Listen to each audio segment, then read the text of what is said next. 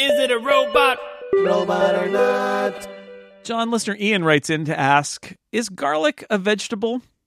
Or is it an herb or a spice or something else? I asked my wife already, and she couldn't tell me, so I need your definitive ruling. So that's how it goes in Ian's house. Is first Ian asks his wife, and then you ask a podcast. Then ask a wait 6 months for an podcast. answer. Uh-huh. Yep.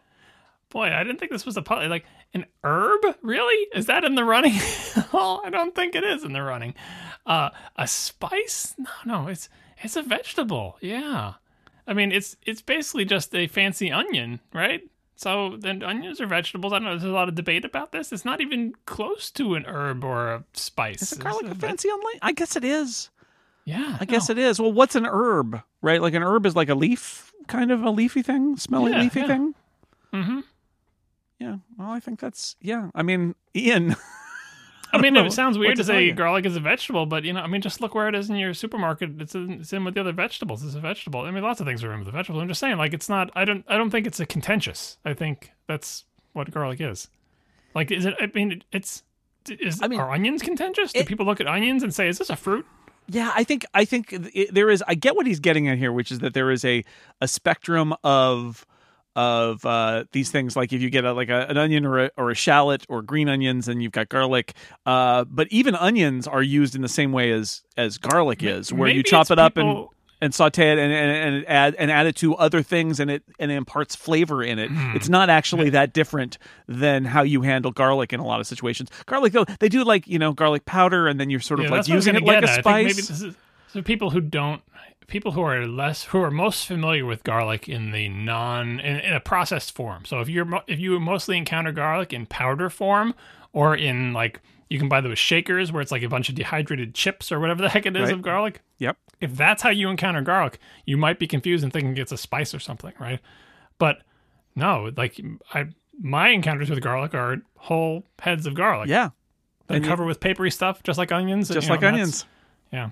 Yeah, no, that's exactly right. And then it's got the layers inside it, because that's basically what it is. But you're right. I feel like there's the level of processing of garlic that maybe kind of takes its nature away from a lot of observers of or people who make food. If all you know about garlic is garlic powder, it does seem like it's a spice, right? But that spice is just generated from little powerful oniony things. That's what they are. I love garlic. It's really good.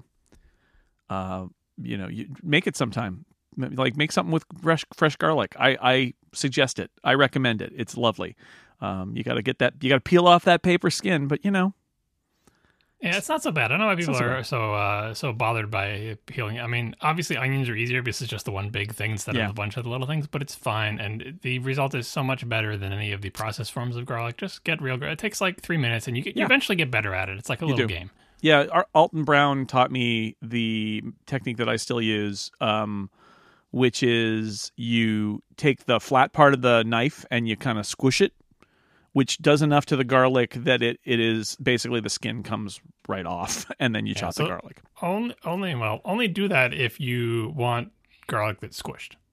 Well, yeah. So if you don't want garlic that's squished, I would suggest for you to ignore all of the other things you're going to see in the internet where people take a clove of garlic and put it in 2 stainless steel bowls and a cup and a special device. Just ignore all of that. If you want non-squished garlic, you just peel the paper off. You can cut off the root end of it. Usually the paper will come off. There's a trick to it. You basically have to get it started and the whole thing comes off at a piece. It's not like you're peeling. If you're peeling little bits of paper off, you're doing it totally wrong, right? So, but that's if you want, for example, if you want sliced garlic, which is how I usually do it. I usually slice it sort of crosswise, like you would slice a ham, or like the core is right through the middle of the slices, right? Yep. Don't squish it. Right. If you're doing I'm usually dicing.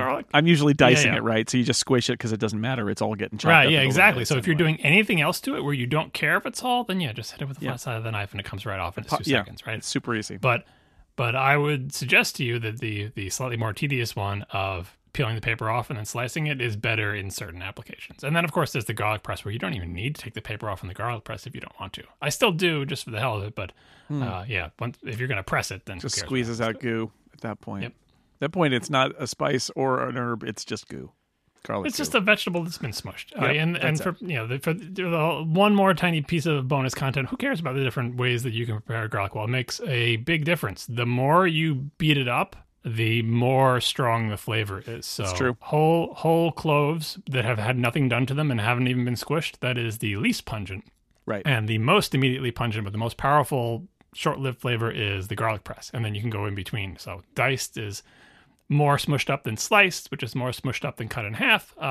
It makes a difference. You have to know in your recipe, what am I going for? Am I going for maximum garlic pungent flavor right now in a small amount? That's your garlic press.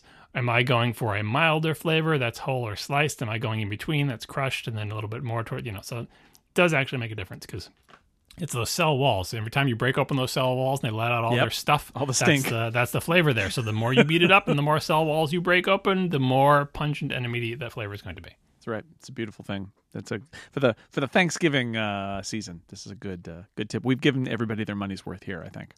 I mean, it's free. It's a free podcast, but you know what I mean. Robot.